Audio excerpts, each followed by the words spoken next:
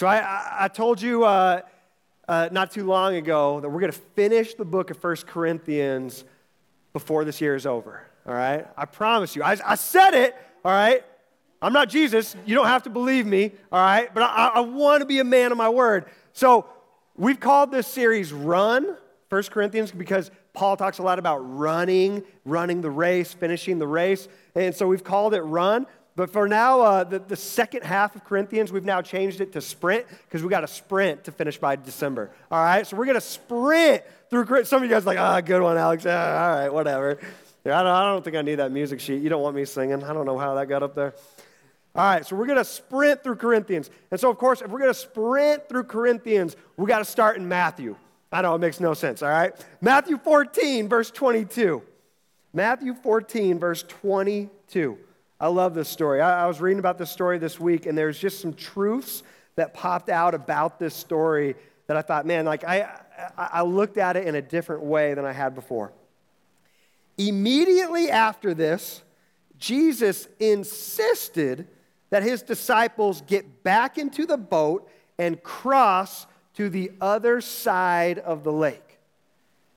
Cross to the other side of the lake. He insisted. That Greek word right there, it is basically like he forced them. He highly encouraged. Like it's like when a parent, like your kid is out of line and you tell them to do something, you know you're forcing them to do something they don't want to do. That's what he had to do with the disciples right here. They did not want to go into the boat. And so this story, it's interesting because if you know this story, a little bit later on, a storm comes up. These were experienced fishermen. And so the likelihood is that they could kind of see the storm front coming in. And so when it says Jesus had to force them to get in the boat and go, like they probably knew and were probably even telling him, like, the weather's not good. We should not be in the boat tonight. Like, this is not a good time. There's other ways. We can just, we'll find a place, we'll sleep, we'll go in the morning. It says he insisted, he forced them to get in the boat. And then he didn't go with them. Okay? He did not go with them. He put them in the boat. Here's this carpenter telling these fishermen who know the boat, they know sea, they know everything about it. And there's this carpenter telling them, hey, this is what you need to do. Get in the boat and go. And they're like, this is a dumb idea. So here they are. He sends them off. After sending them home, Jesus, went up into the hills by himself to pray. Night fell while he was there alone. Meanwhile, the disciples were in trouble far away from land, just like they were probably all grumbling to each other. See, we knew there was a storm coming. We told Jesus. He didn't listen. For a strong wind had risen, and they were fighting heavy waves. About 3 o'clock in the morning, Jesus came toward them walking on the water. When the disciples saw him walking on the water, they were terrified. In their fear, they cried out, "It's a ghost!" But Jesus spoke to them at once. "Don't be afraid," he said. "Take courage, I am here." Then Peter called to him, "Lord, if it's really you, tell me to come to you walking on the water." "Yes, come," Jesus said. So Peter went over the side of the boat and walked on the water toward Jesus.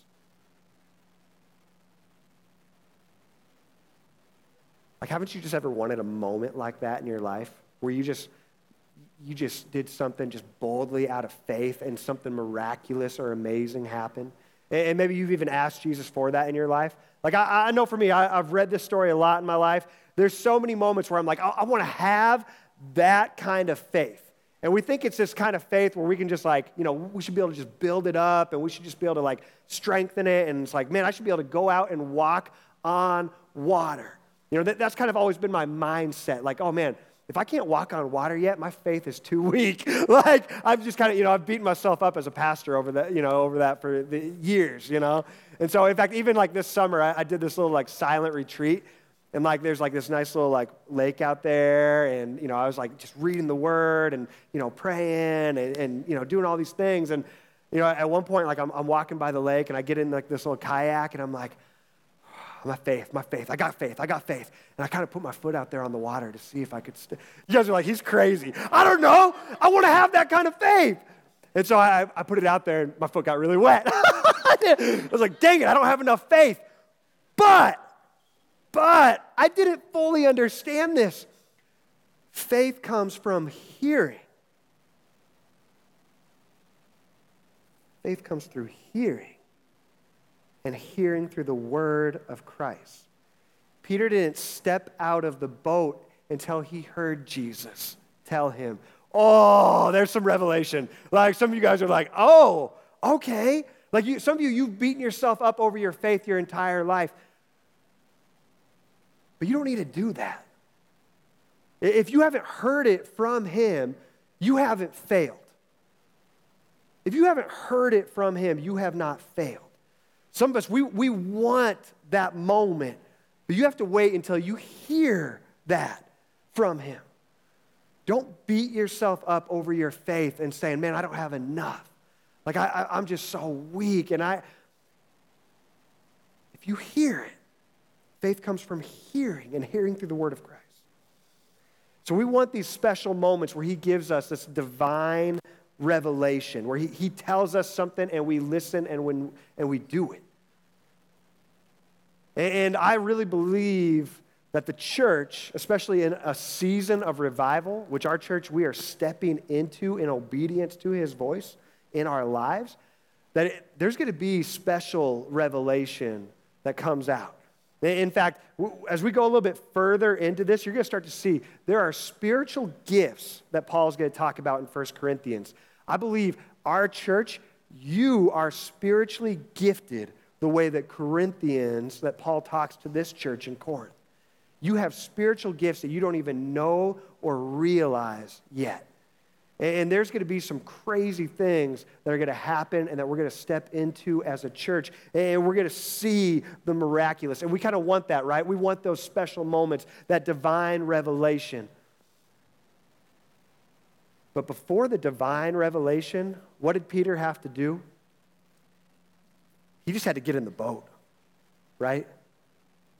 He couldn't have that moment with Jesus unless he had gotten into the boat first. Some of us, we don't even want to get in the boat. Some of us, we don't even want to step in the boat because we're kind of looking around at the storms of the world and we're saying, nah, the boat doesn't look like a great place to be right now. The world kind of hates the church. The world kind of hates Scripture. The world around us, it is a storm and it's tossing and turning and there's thunder and lightning and we're kind of looking and we're like, I don't want in that boat. That boat looks dangerous. It is dangerous. It is. But that boat will take you from this side to the next. It got them to the other side. We have to step into the boat before we can even have that moment where we get to hear from him. And so there is divine revelation, but there is just a general will of God revelation that he wants to give you. And most of us, we don't even open up the boat and read it for ourselves. At Revival, we talk about this a lot. You got to get in the Word. You want that moment with God? He's given you a whole lot of moments right here of his general revelation, his way he's chosen to show us who he is, what he's done, how much he loves us. He loves us.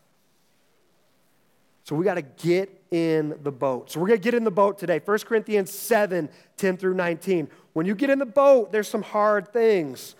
Chapter 7 is no different. And I promised Stone I'm going to finish chapter 7 today because he's preaching chapter 8 next week. Okay? So we're going to finish chapter 7 no matter what. I don't care if it's noon, all right? We're going. No, I won't be noon. I won't do that to you. All right? But hey, man, if the Holy Spirit's moving and speaking, let's go all day. All right? Verse 10. Paul talking to the Corinthian church here. But for those who are married, I have a command that comes not from me. Paul's good at this. He lets you know when something's from him or something's from the Lord. Not from me, but from the Lord. A wife must not leave her husband. But if she does leave him, let her remain single or else be reconciled to him. And the husband must not leave his wife. Now I'll speak to the rest of you. Though I do not have a direct command from the Lord, if a Christian man has a wife who is not a believer and she is willing to continue living with him, he must not leave her. And if a Christian woman has a husband who is not a believer and he is willing to continue living with her, she must not leave him. For the Christian wife brings holiness to her marriage, and the Christian husband brings holiness to his marriage. In Corinth, there was a lot of people that were being converted at that time, but that didn't necessarily mean if they were married that both husband and wife were converted at the same time. And so there were some of them that were thinking, oh, my husband doesn't believe, he doesn't follow Jesus, I shouldn't even stay with him, I should leave him. And Paul's saying, no. You bring holiness to your marriage. The way you live, the way you love, and the way you honor your spouse, the way you value them, that's what that word honor means, that will bring holiness to your marriage. And it will be a testimony of Jesus to them. It will bring about transformation. Otherwise, your children would not be holy, but now they are holy. But if the husband or wife who isn't a believer insists on leaving them, let them go. Okay, if you're in that situation, there's your get out of jail free card. Or if you know a friend, okay, if that's how they feel, if they feel like they're trapped, if that's their decision, that's on them. Let them go. In such cases, the Christian husband or wife is no longer bound to the other, for God has called you to live in peace. Don't you wives realize that your husbands might be saved because of you? Your husbands could be saved eternally because of you, because of the way you love them and you live with them and the way you honor them. And don't you husbands realize that your wives might be saved because of you? There's a greater calling than your happiness in life. Most of us, that's what we strive for, because when we look around at the world, that's what the world says. Just be happy. Just do what makes you happy. Do what feels good. There is a greater calling for the Christian than just be happy. You're a vessel for Jesus in bringing salvation to his people. Each of you should continue to live in whatever situation the Lord has placed you and remain as you were when God first called you. This is my rule for all the churches. For instance, a man who was circumcised before he became a believer should not try to reverse it. You had that going on in ancient times. Now, I know that sounds weird. You're like, how do you reverse that? There was some kind of surgery they were doing, and it was, I don't want to get into the details, all right? But there was something that they were doing, because when they would go to the gym, it was very clear. The gym in that day, you worked out in the nude, all right? I know, it's weird, just strange, right? Weird times back then. They didn't have great athletic wear like we have today. They didn't have Lululemon, all right? I don't know anything about Lulu, but I'm sure they're fine, all right? There you go, another promo ad for Lulu. YouTube, give me some money on that. All right. So that's what they were doing. They were doing this weird surgery where they would try to reverse it to fit into the world. And then the man who was uncircumcised, when he became a believer, should not be circumcised now. For it makes no difference whether or not a man has been circumcised. The important thing is to keep God's commandments. Like, if you're not sure what the boat is, or if you're in the boat, or where to even start on how to get into the boat, let's just start there. Let's just go all the way back to Exodus 20. That's all Paul is saying. Just keep the commandments. Just follow him. Be obedient to his word, the very basics. So Exodus 20, going way back here, verse 1. Then God gave the people all these instructions. I am the Lord your God who rescued you from the land of Egypt, the place of your slavery. Just a reminder right up front, when we read these commandments, don't forget who he is and what he's done in your life. Because then all of a sudden that puts everything in perspective. It's like, oh yeah, he is the one who rescued me from my sin. There is no other Savior. No one else has come. No one else has offered what he has offered all of us. Freedom, grace, eternity, new life in him. Don't forget who it is that's speaking these words into your life. You must not have any other God but me. Start right there. Start looking through your life. Ask him in this moment, as we worship at the end, ask him, are there any gods, any idols I've made in my life that I've put ahead of you in my heart? You must not make for yourself any idol of any kind or an image of anything in the heavens or on the earth or in the sea. You must not bow down to them or worship them. For I, the Lord your God, am a jealous God who will not tolerate your affection for any other gods. I lay the sins of the parents upon their children. The entire family is affected, even children in the third and fourth generations of those who reject me. But I lavish unfailing love for 1,000 generations on those who love me and obey my commands. Don't abuse his grace and his love. Your decision to follow after him and obey his word in your life, it has an impact for generations to come. Generation after generation, because of your obedience and the way you walk and trust in him right now. You must not misuse the name of the Lord your God. The Lord will not let you go unpunished if you misuse his name. Keep it holy. Treat his name as holy. Remember to observe the Sabbath day by keeping it holy. This is one of his commands. This isn't just, oh, that was for back then. Like he doesn't understand, 7 days a week, we got to be grinding out here, working that other job. We got to be making that cash and getting the Lululemon and the Jordans. And, we got stuff to earn. He doesn't understand that, all right? No. The seventh day is a Sabbath day of rest dedicated to the Lord your God. Figure out how to Sabbath. It's a command from the Lord. And it's not even it's good for us. Like sometimes we look at that and we're like, I go to church, I worship him, like that's great. I give him that moment. And he's saying, no. The Sabbath isn't for you, it's for, the Sabbath isn't for me, it's for you. It's for your good. Let the soil rest, the soil of your soul, let it rest. But the seventh day is a Sabbath day of rest dedicated to the Lord your God. On that day, no one in your household may do any work. This includes you, your sons and daughters, your male and female servants, your livestock, and any foreigners living among you. So if you own a business, if you have people that work for you, you should really take a close look at the Chick-fil-A model.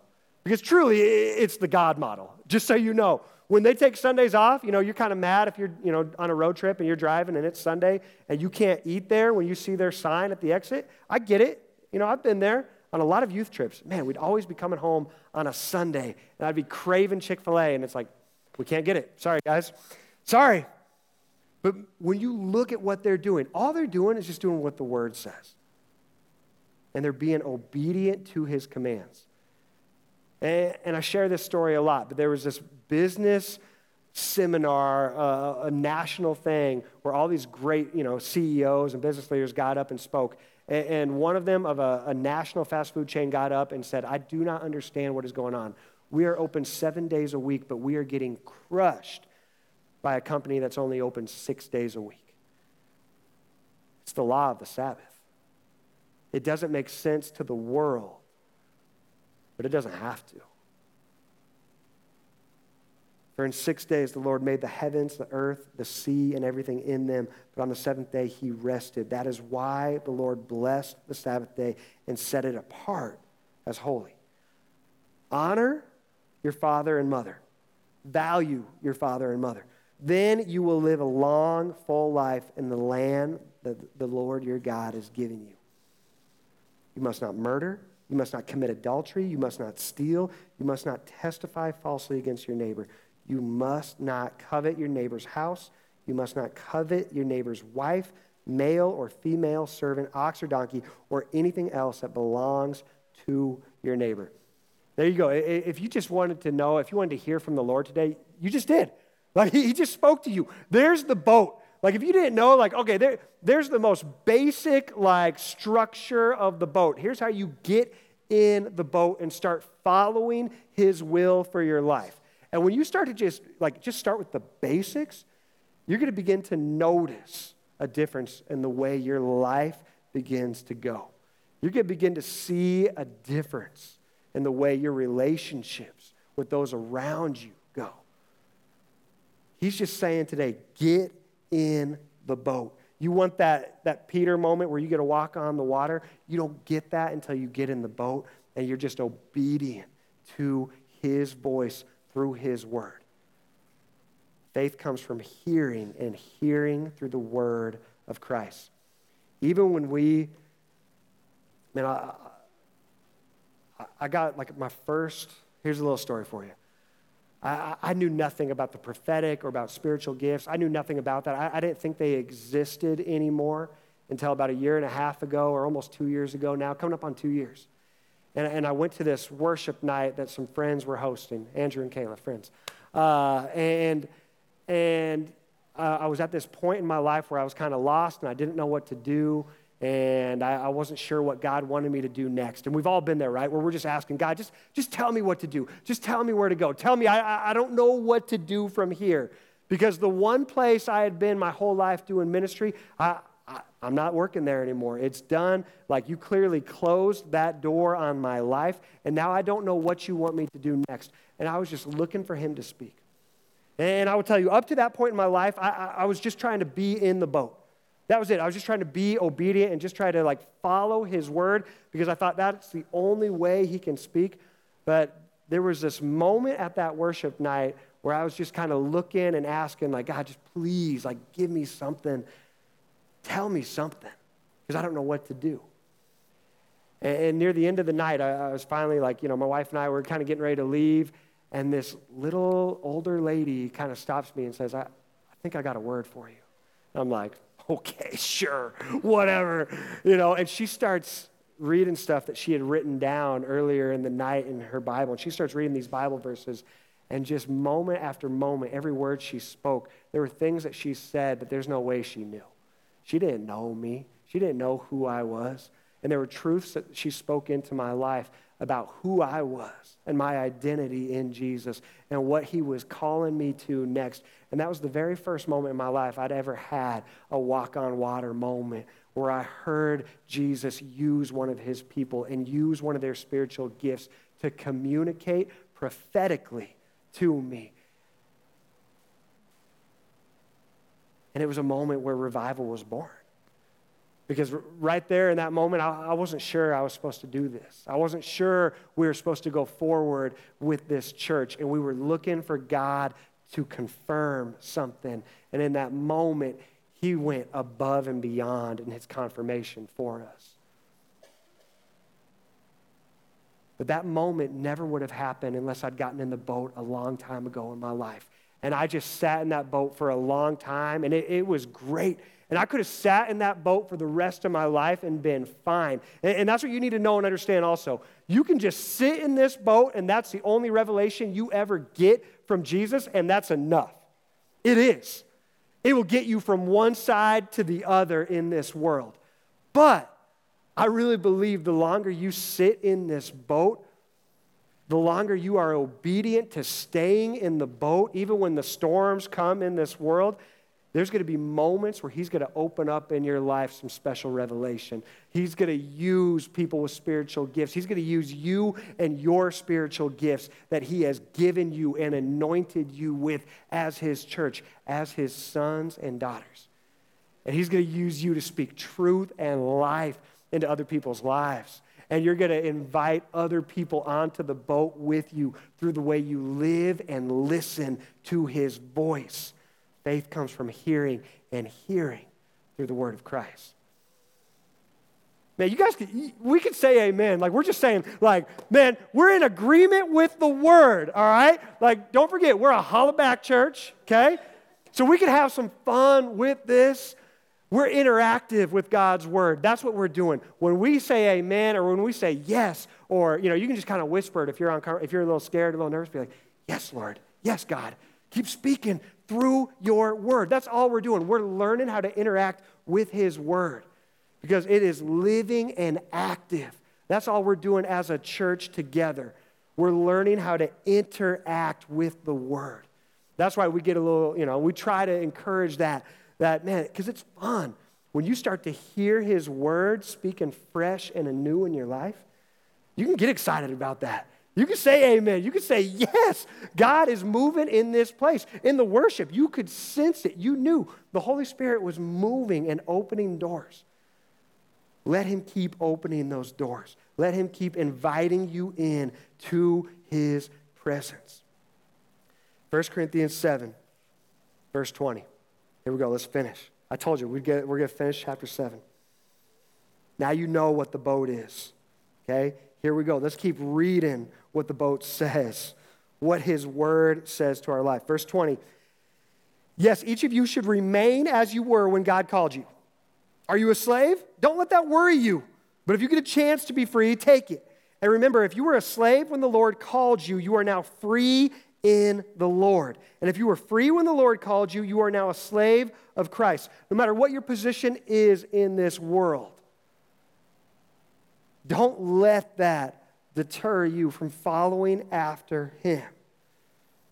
God paid a high price for you, so don't be enslaved by the world. Each of you, dear brothers and sisters, should remain as you were when God first called you. Now, regarding your question about the young women who are not yet married, I do not have a command from the Lord for them.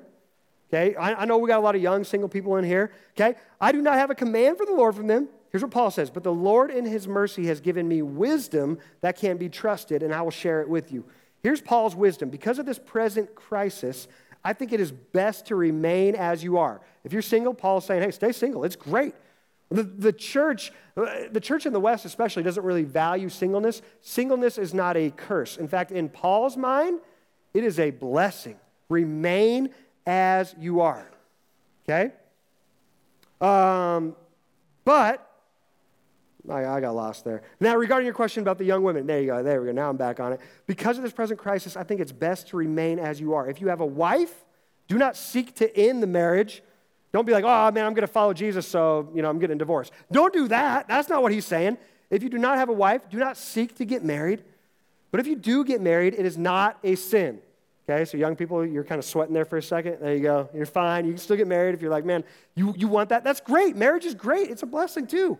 Both are blessings. But if you do get married, it is not a sin. And if a young woman gets married, it is not a sin. However, those who get married at this time will have troubles. And I'm trying to spare you those problems. That's all Paul is saying here. He's saying that it just gets a little harder and a little more complicated when you bring someone else into your life. And some of you married people are saying, amen, amen. You know it's different, all right? It's great, but it's different, okay? Let me say this, dear brothers and sisters. The time that remains is very short. So from now on, those with wives should not focus only on their marriage. Those who weep or who rejoice or who buy things should not be absorbed, consumed by the weeping or their joy of their possessions. Those who use the things of the world should not become attached to them.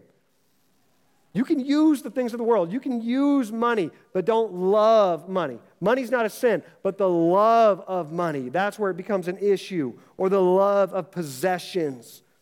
Those who use the things of the world should not become attached to them, for this world as we know it will soon pass away. We don't get to take anything with us. Verse 32, I want you to be free from the concerns of this life. An unmarried man can spend his time doing the Lord's work and thinking how to please him.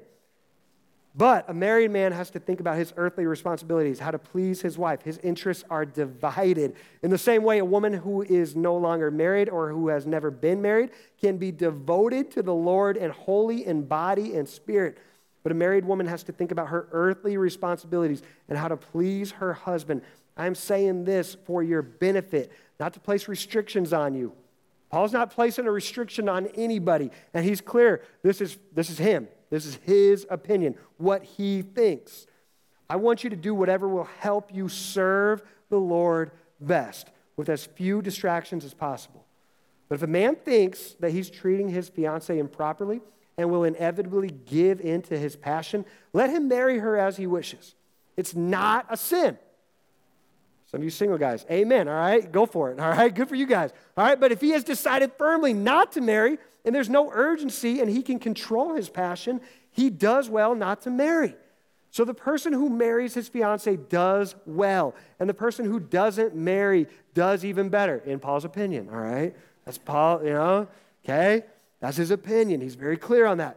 A wife is bound to her husband as long as he lives. If her husband dies, she is free to marry anyone she wishes. Okay, that's your one out. If you kill your husband, I don't think that applies anymore, all right? Okay? Then you got to go all the way back to Exodus. Do not murder, okay? All right, nobody's going to do that in here, I promise, all right? Amen, okay. But only if her husband dies, she is free to marry anyone she wishes. But only if he loves the Lord. This whole thing, that's what it comes down to. Now that you know, now that you're a believer, now that you know the general will, now that you know what the boat looks like, here's what the boat looks like for marriage. Unless he or she loves the Lord, no. I don't know how you're doing it nowadays. If you're single, if you're kind of looking for Tinder or whatever the dating app is, I don't know. But if they don't love the Lord, the answer right here is no. And that's not just Paul's opinion. Throughout Scripture, you see that we should be equally yoked as believers. Now, if you're already in that situation, stay in it, just like he said. Stay in it. Be obedient. Stay in the boat, okay? Don't get out of the boat. Don't start swimming back to the side you came from. Don't do that. But if you're looking to step into this, start praying and asking for someone that they're going to be in the boat with you. Because trust me, it's really hard to do marriage when one of you is in the boat and the other of you is back on land. That's going to make for a really difficult life. And throughout Scripture, the apostles, Jesus, when you go through it all, they warn against that. Be equally yoked. But in my opinion, it would be better for her to stay single, and I think I'm giving you counsel from God's Spirit when I say this. There we go, Stone. Made it through chapter 7. Got it, bro. Mark 10, 7 through 9. Mark 10, 7 through 9. We got that up there? Perfect. This explains why a man leaves his father and mother and is joined to his wife, and the two are united into one. Since they are no longer two but one, let no one split apart what God has joined together. Marriage is holy. So as a believer now, maybe you never knew this or understood this, or you were just kind of going by what the world said about marriage, what the world said about happiness. Just be happy, do what feels good, do what you want to do. Now I've ruined that for you, because now on Judgment Day, Jesus will say, no, you knew better. That weird guy in that church that you went to about 30 years ago, he told you my word. He told you what it said, okay? So now you are held accountable to this. I don't know what your situation was before, but you know right now in this moment you can come to him and you can ask for forgiveness. You can repent of whatever it was, whatever that struggle was, whatever that looked like, that difficulty, that relationship. But moving forward now, you have a renewed mind. You are one with the body of Christ. And so now, because of this renewal, this transformation of the mind, you don't look at marriage the way the world looks at marriage. You look at it the way his word says. Worship team, you guys can come on up. We're going to get ready to close it out here. And so now you know you are one. And this is a holy covenant. And so when you are joined together as one, here's what I've learned this past year where it gets complicated in marriage and what Paul is warning you about. Some scholars, they think Paul actually might have been married to a Jewish woman, obviously, before he met Jesus. And some of them think, like in his writings, especially here in Corinthians, that he's warning people because he's lived it. That he tried to stay married, but it was hard and it was difficult, and eventually she chose her faith over her Jewish faith over following Christ and becoming a Christian like her husband. Now that's all theory. We don't know for sure, but the way he talks, you can see he's familiar with the subject, and he warns heavily on it. But when you are joined together in marriage, it is a holy covenant, and he is so serious about this. You become one. And so now all of a sudden, I've talked a little bit about this, but when you're trying to discern the Holy Spirit's voice in your life, and you're in the boat, and you're going with him, and you're learning how to listen to his voice, now all of a sudden, that one circle that you were just trying to like listen to him, and your wife, she's got a circle where she's trying to listen to him also. Now all of a sudden those circles are joined, and you have to learn to listen to his voice and follow and obey together. That's what he's saying. It's not going to be easy. But as a believer, you commit to saying, we're in this boat together. And marriage is a boat that we don't get out of.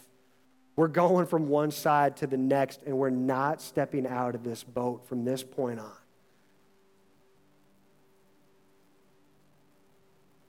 So in this moment, as we worship together, I don't know where you're at, but I know some of you in here, you've been through it. You've been through the heartache. You've been through divorce. You've been through these moments where you just, man, you know. Like, you know it was hard and difficult when you were together with someone that didn't have the same mindset as you.